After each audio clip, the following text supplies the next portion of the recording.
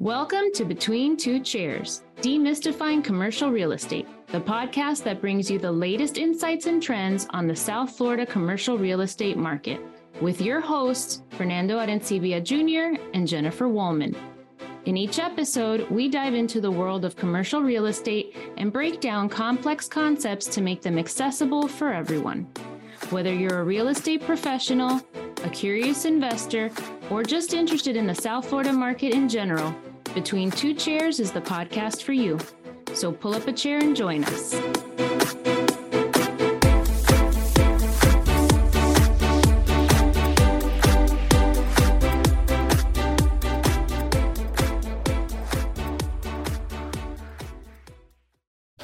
Is that for...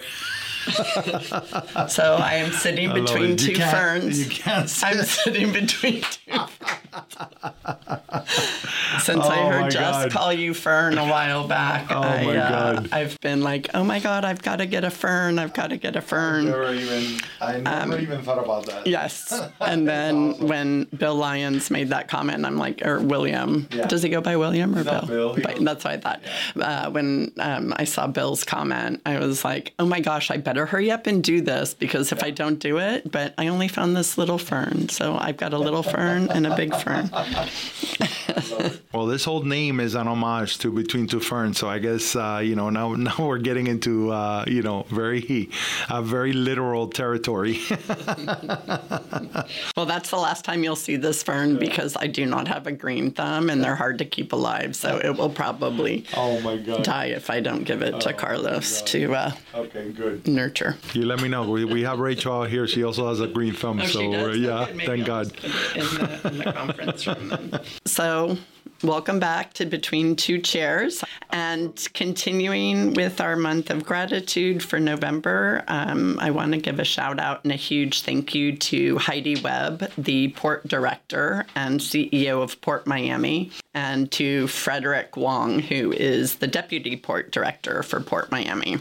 And so if you haven't guessed, this episode is going to be about PortMiami and the impact that PortMiami has not only on the economics of our area, but also on the commercial real estate in South Miami. Well, I should say the South Florida, right? Metro Miami is lucky enough to be blessed with 3 ports. There's one in Palm Beach, then there's Port Everglades and PortMiami.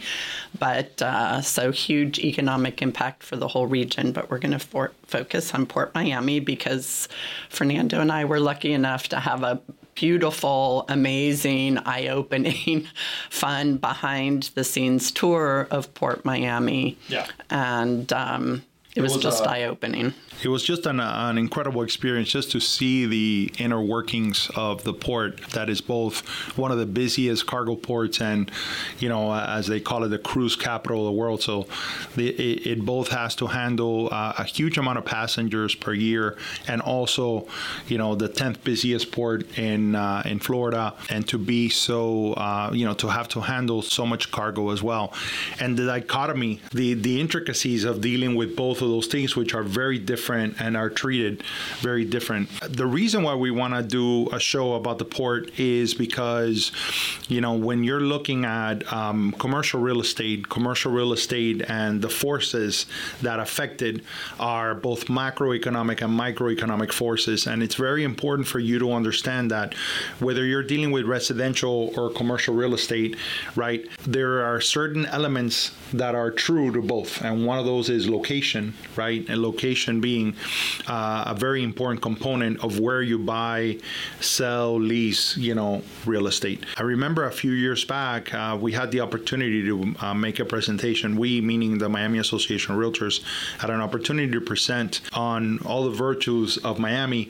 And we were trying to break down, how do you break down Miami in a 5-minute presentation so that it gives people a glimpse of why it is a great place to live, work, play. And so I wanted, if you don't mind, just kind of tell people what were the major themes of that presentation. One of them was quality of life. The other one was talent, right? And, we're talking about, obviously we have some very entertaining and talented people. We're talking about the talent that builds companies, right? We're talking about, this multicultural talent that exists in Miami that is very unique to who we are. We're talking about the entrepreneurial spirit of our people and things of that nature. Then the fact that we are a global business center, and we talked about how outside of Manhattan, it is the second finance capital of the United States. Then we get into infrastructure, and that's when we talk about our ports, we talk about transportation, we talk about our airports. And so this is the part that a lot of people sometimes don't equate with when they're selling Miami, but it is an important component. And as many things Miami, we do that well also, which is great. And I think it's interesting because, our port's beautiful too, right? It's an island in the middle of our government cut, so it's surrounded by blue water. We drive by it all the time. And some of the architecture on the side that we see the most, which is which are the cruise ship terminals, are gorgeous. Right. The cruise ships have done a very nice job at putting beautiful buildings on the port. So it was interesting to get the behind the scenes look because, you see on one side of the port, you see all of the cruise ship and the passenger terminals and the beautiful ships as that they line up and get ready to leave. And then in the background, you see the huge cranes, right, that are used for the cargo. So when we went behind the scenes, first of all, the port is 520 acres and it's divided into the two halves, right? So on the north side, you have the port, the cruise ships, and on the south side, you have the cargo. And in between, there's a road that people drive on. And it all functioned so seamlessly.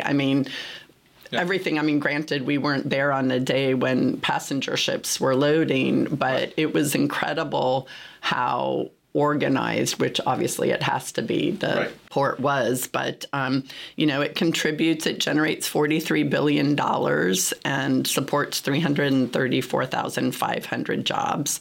So between, the overall port. So I thought that something that's small if you think about it. 540 acres to be generating that amount of income to the area was huge, that economic impact. The first thing is that it's a very beautiful port to drive into. Correct. Right? Because you're surrounded by water. Even on an ugly day, there's something about being surrounded by water. And I don't mean an ugly day, but like an overcast, like it's rainy, it's still beautiful, but it's a beautiful, port to drive into. But I also found that the confines, one of the things that really you get a kick out of it, if you ever do a tour of the port, is when you look at the map and how the map has changed over the years. There are limitations as to where you can grow, but I find that also forces you to be much more efficient. And it looks to me like, to your point about the organization of it, it looks to me like that efficiency is a priority from top to bottom. When we did that tour and we got on the van and we started driving around, it's like the tale of two ports, right? It's two different sides to it and two very different experiences. And two completely different operations and what they have to look out for and what they have to pay attention to and everything else. So I also loved their customer service, and their customer service wasn't for the port, right, for the passengers, right? The customer service was for their cargo ship operators and their cruise ship operators, and how they consider them all partners, and how they worked with all of them during the pandemic, and what they did for the operators during the pandemic when, when occupancy plummeted. So let's start with a little bit of the cruise statistics. Sure. So prior to the pandemic, they were on track to exceed 7 million cruise passengers. They generated, this was in 2019, 7,040,000 jobs a year for all of the support services. So that includes air transportation, ground transportation, F&B, the overnight stays for cruise passengers, et cetera. And then the pandemic brought everything to a halt. And in 2021, there were only 252,000 passengers. So the port really did, they went through in great detail, what they did, how they helped the cruise lines to be partners in this pandemic, right? And that really helped them gain it back when the passengers came back, which last year, the cruise ship passengers climbed to a little over 4 million, and they're estimating that they're going to do 6.7 million this year, which is amazing, almost back on track. And they might even surpass it because they had 2 days this year that they had the most passenger traffic in one day. The last one was in April, and they had over 67,000, almost 68,000 passengers go through, which I can't imagine, having seen the long, skinny line where the port is, right? Because our port is very long. It's not a square or a rectangle. It's like this really long, skinny island. And to think of 67,000 passengers going through on that side is crazy. But to your point, they were very, very efficient and super well organized. And the fact that, they got to deal with security. So think about, making sure that everybody is safe, all 67,000 plus, everybody gets screened, everybody goes through their, immigration process, whatever it is that they need, all the paperwork. Whenever I go to these things, I always gravitate to, okay, how does a person work here? How do they, and how is this business carried out? I'm always looking for lessons. And you hit the number one important lesson that I gathered from our conversations with them is the fact that they looked at these vendors or these contracts not necessarily as what that is, on paper, but more into these are our partners, right? And these are our partners for a very, very long time. And so we want to take good care of them. They had an opportunity to, charge some fees that other ports were charging and, try to kind of make up for the losses. And, they decided, what, we're not going to do that. We're not going to nickel and dime our partners, right? They're going through a rough time. We're going through a rough time. We're going to figure this out together, and we're going to be the better of it, on the other end. And I think that there's something really important about this collaborative approach to when you're working with people. It's this idea that, it's not, it changes the paradigm of every conversation that you have if your mindset is of a partnership. Right. And, we always say that relationships are what run commercial real estate, right? And with the Port of Miami, it was the same thing, right? They focused on the relationships. And what I found amazing is they brought in the county. They brought in Miami-Dade County because obviously it is, part of the county. And they told the county what was happening, why they didn't want to charge, why they wanted to give concessions, why they wanted to help. And the county agreed. So talk about, it wouldn't have worked for the port if the port had wanted to be partners and the county was pushing back. So the fact that that was so cohesive, it was such a proud Miami moment for me that was really working. And how interesting it was, because of course, not everybody in the room was a commercial, real estate broker. And so found it interesting that those of us that were in commercial, we gravitated to how these contracts are created, and it was great to see that the person that is in charge of that was in commercial real estate, because there's so much of it is very much tied in to the way that we negotiate leases with, of course, the wrinkles that are specific to the industry. I thought that was awesome. I could have sat and spoken to them about that for the rest of the day. I know, really taking it apart. So in our previous episode, Robin Webb talked about the hotel industry in South Florida, and we're going to get into F&B in another episode, so we're not going to talk about that now. So let's jump to cargo, which, cargo, in spite of the pandemic, their numbers increased. By the way, before we get to cargo, can we speak about, we got to see a little bit of the behind the scene as we were walking through the Virgin Cruise Lines. They're building. This is where all the passengers go.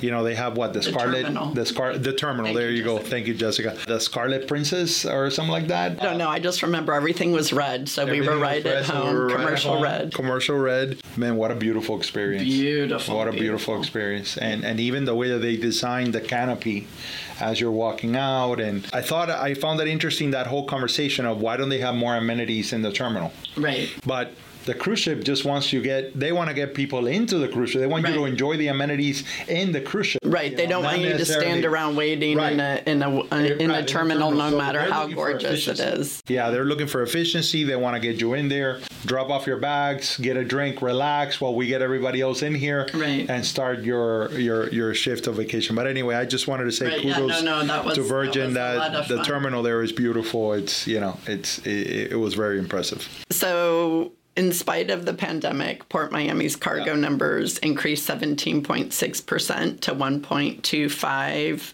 20-foot equivalent units, known as a TEU, which is how cargo is measured, which is just basically the size of a 20-foot container, right? Right, correct. You had mentioned earlier about the port and the fact that it's on an island and their efficiencies, but one of the things that they're actually looking at is, in order to continue and grow, they're looking at an inland port and an inland, like, off-dock logistics yard, because what we saw during the offloading of the vessels was that, obviously everything comes in pretty much on containers, and containers themselves can create kind of a logistics nightmare, because you have to, you offload them to the ship, you have to wait for the trucks to come and pick them up and take them wherever, but then once they're offloaded, oftentimes they come back to the port and they sit empty until they get shipped back, either full of exports or whatever. So whenever I think of logistics, obviously you think of warehouses and the industrial sector. But in this case, they're also looking for storage yards, right? Yards to store the containers, yards to store the cargo while it's in transit before it gets shipped off to wherever it's going, or before it goes back to the port.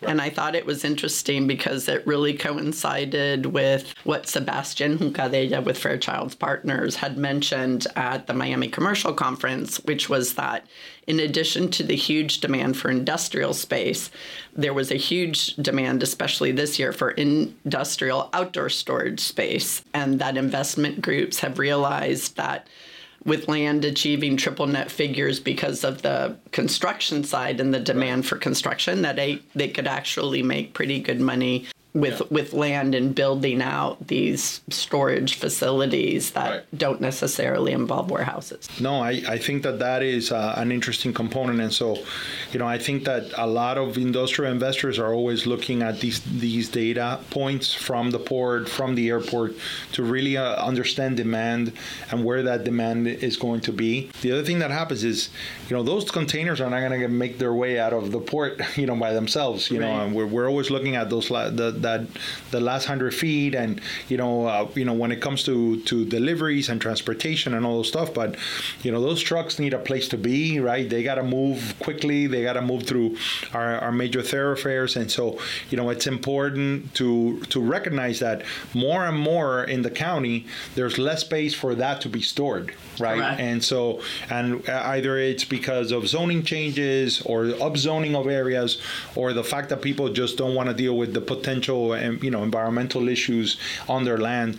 But the reality is that there is a need for that, and we need to find a solution to it. So that's why I think that these outdoor spaces, we're going to see more and more of those, come about. Correct. And one of the things in the study that the port had put out that I found was interesting was that they had already highlighted certain areas, right? Because they knew they didn't want to be near a ton of residential. They knew that they wanted to be in an area that either the county or the state already owned the land. They wanted to be somewhere where the turnaround was going to be quick in terms of truck traffic, so being close to all the major highways, and preferably they wanted to be close to rail. Obviously a very logical way to approach it, but that severely limits where in the county, it pretty much keeps them contained to the airport, Port West, the Medley, the Hialeah Gardens, and it gets harder and harder because those areas, Doral and Hialeah Gardens are going extremely residential, right? So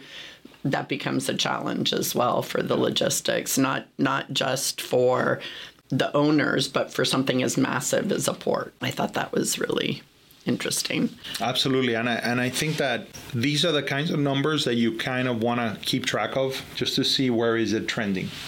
Does it continue to trend up? Is that demand going to always be here? We as a market, compared to, let's say, places like Chicago, we don't have a lot of industrial inventory. That's why you see a lot of industrial development happening here, And I think that, to your point about these outdoor spaces, that there's a way to monetize them without having to build up, right away, especially with the cost of construction and all the other considerations. So you can monetize it, but you can also be a part of this important aspect of the inner workings of our local economy by providing for efficiencies in the way that logistics are done from top to bottom, where they're stored, where things are moving from side to side, how they can be more beneficial throughout the city.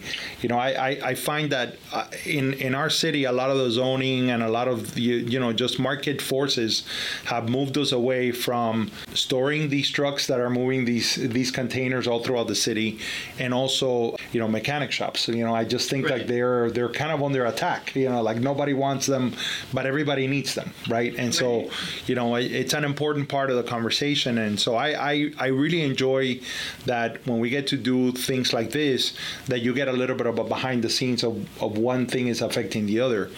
One of the things that you mentioned, which I think it's an important thing for us to discuss, is this is a port that creates over 354,000 jobs.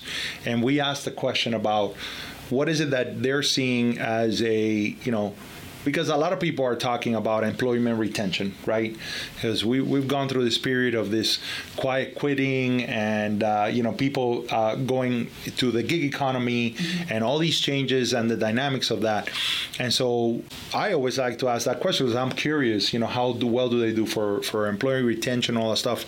And of course, the biggest issue they find is an issue of lack of affordable housing. And that was one of the main points of discussion there. I think the great thing about these kind of tours, and what I think is really important, is that as commercial brokers, we get really focused on our market, we get focused on our asset class. And so sometimes we get so focused on the details that we don't see the bigger picture. So I loved this tour because it made us take a step back and look at everything holistically. So if the port is such a huge economic driver and it's on limited space, how does it continue to be successful? How does it continue to grow its capacity? How does it continue beyond efficiencies, which they're always looking at?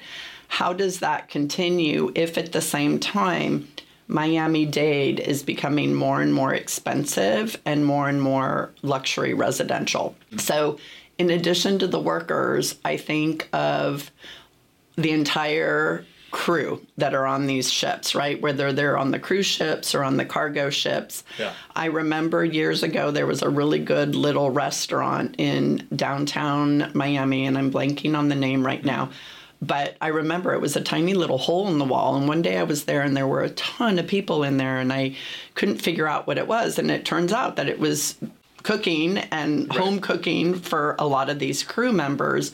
And so it was packed, and as we become more expensive and more luxurious, not only in terms of housing, but how do we support the needs of that crew when they get offshore and they don't have transportation and they can't be commuting really, long distances because they don't have a ton of leave time. And so even though I love the fact that we're becoming, a much more, 24-hour city and luxury city and everything else because of all of the great economic benefits and fun activities that come from that, I think we always need to remember the people who helped build it and the economic engines that helped build it, and make sure that those economic engines are still supported and still have a place in there, and that includes affordable housing, affordable spaces for restaurants that service the crew, and whatever else they might need. I think that, the reality is that, as a business enterprise or as any kind of enterprise, I think that especially if you're relocating a company to a location, that those things are not only going to be part of the conversation. I think more and more endeavors such as this, whether it's private or public, they're going to have to say, is there a solution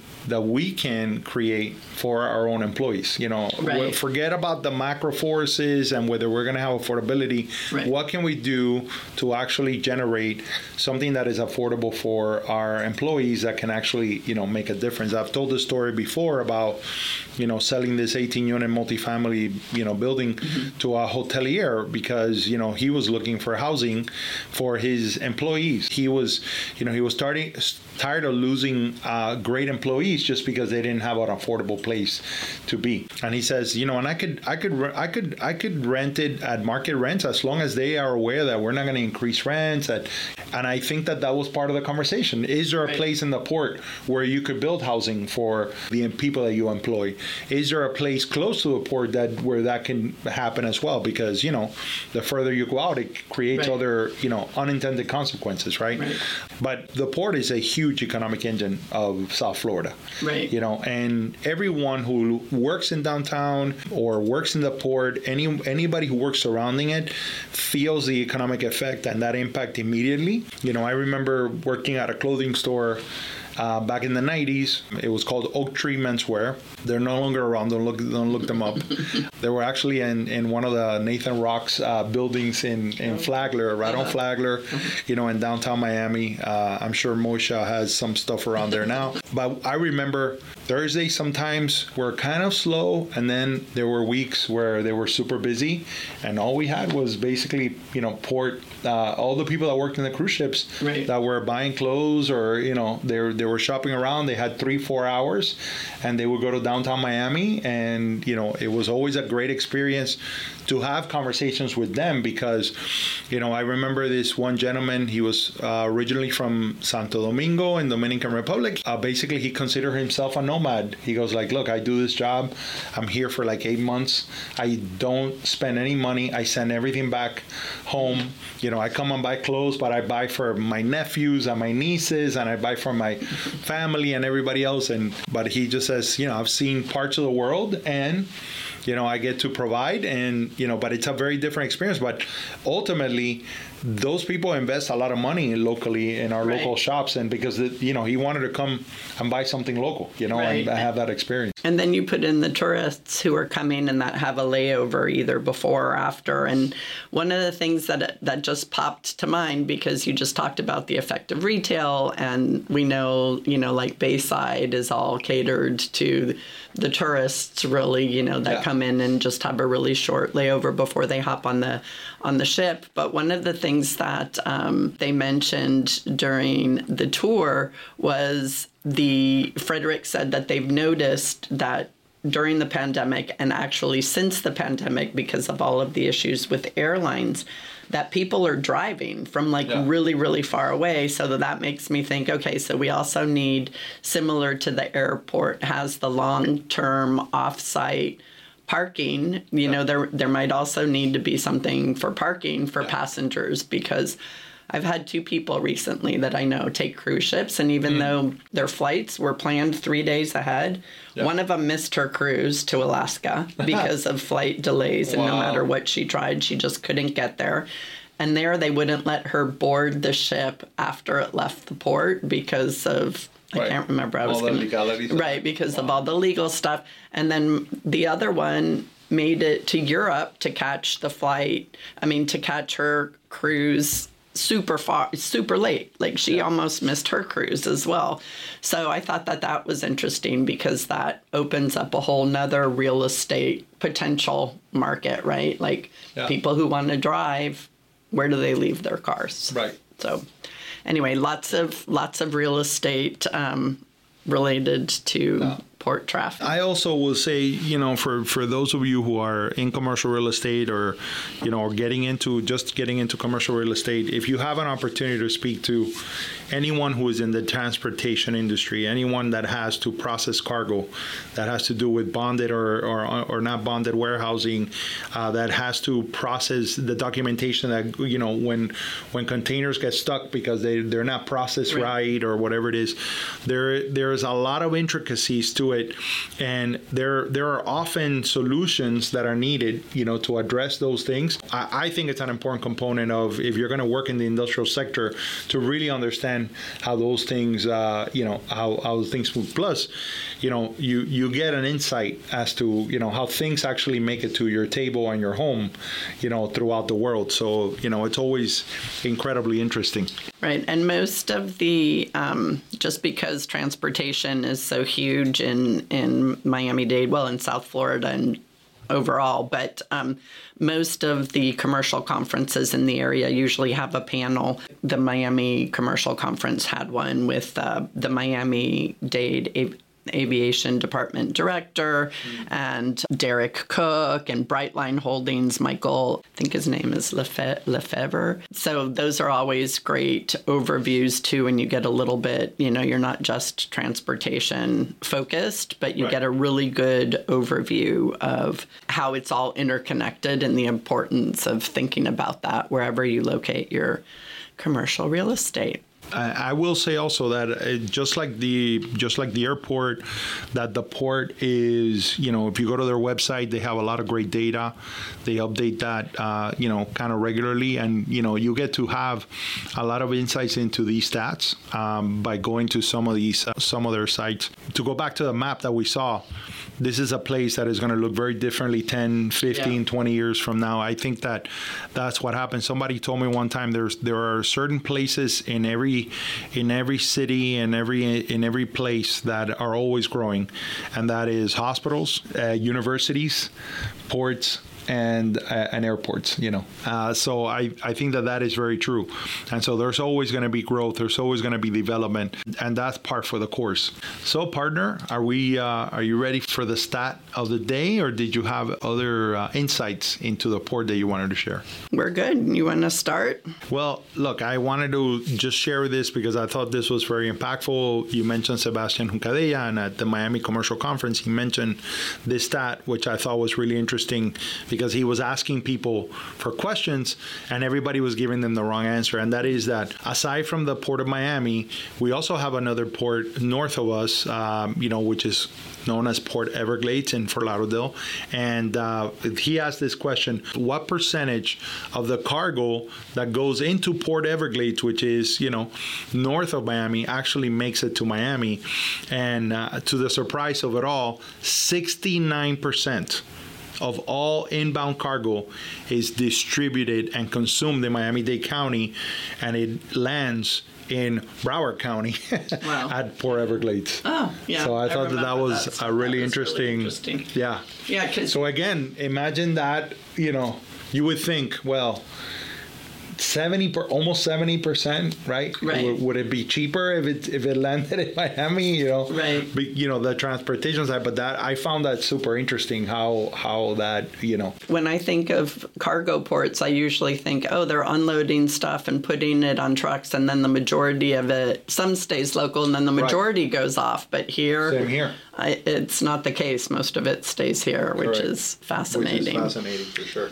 So I was so proud. I am so proud of Port Miami. And then I thought, let me see what the biggest port is with acreage and everything. And so Port of Los Angeles is the single biggest port in the U.S. Last year, it moved more than 9.3 million TEUs. Oh, my God. And it stretches 43 miles along the coast, and it takes up 8,000 acres of land.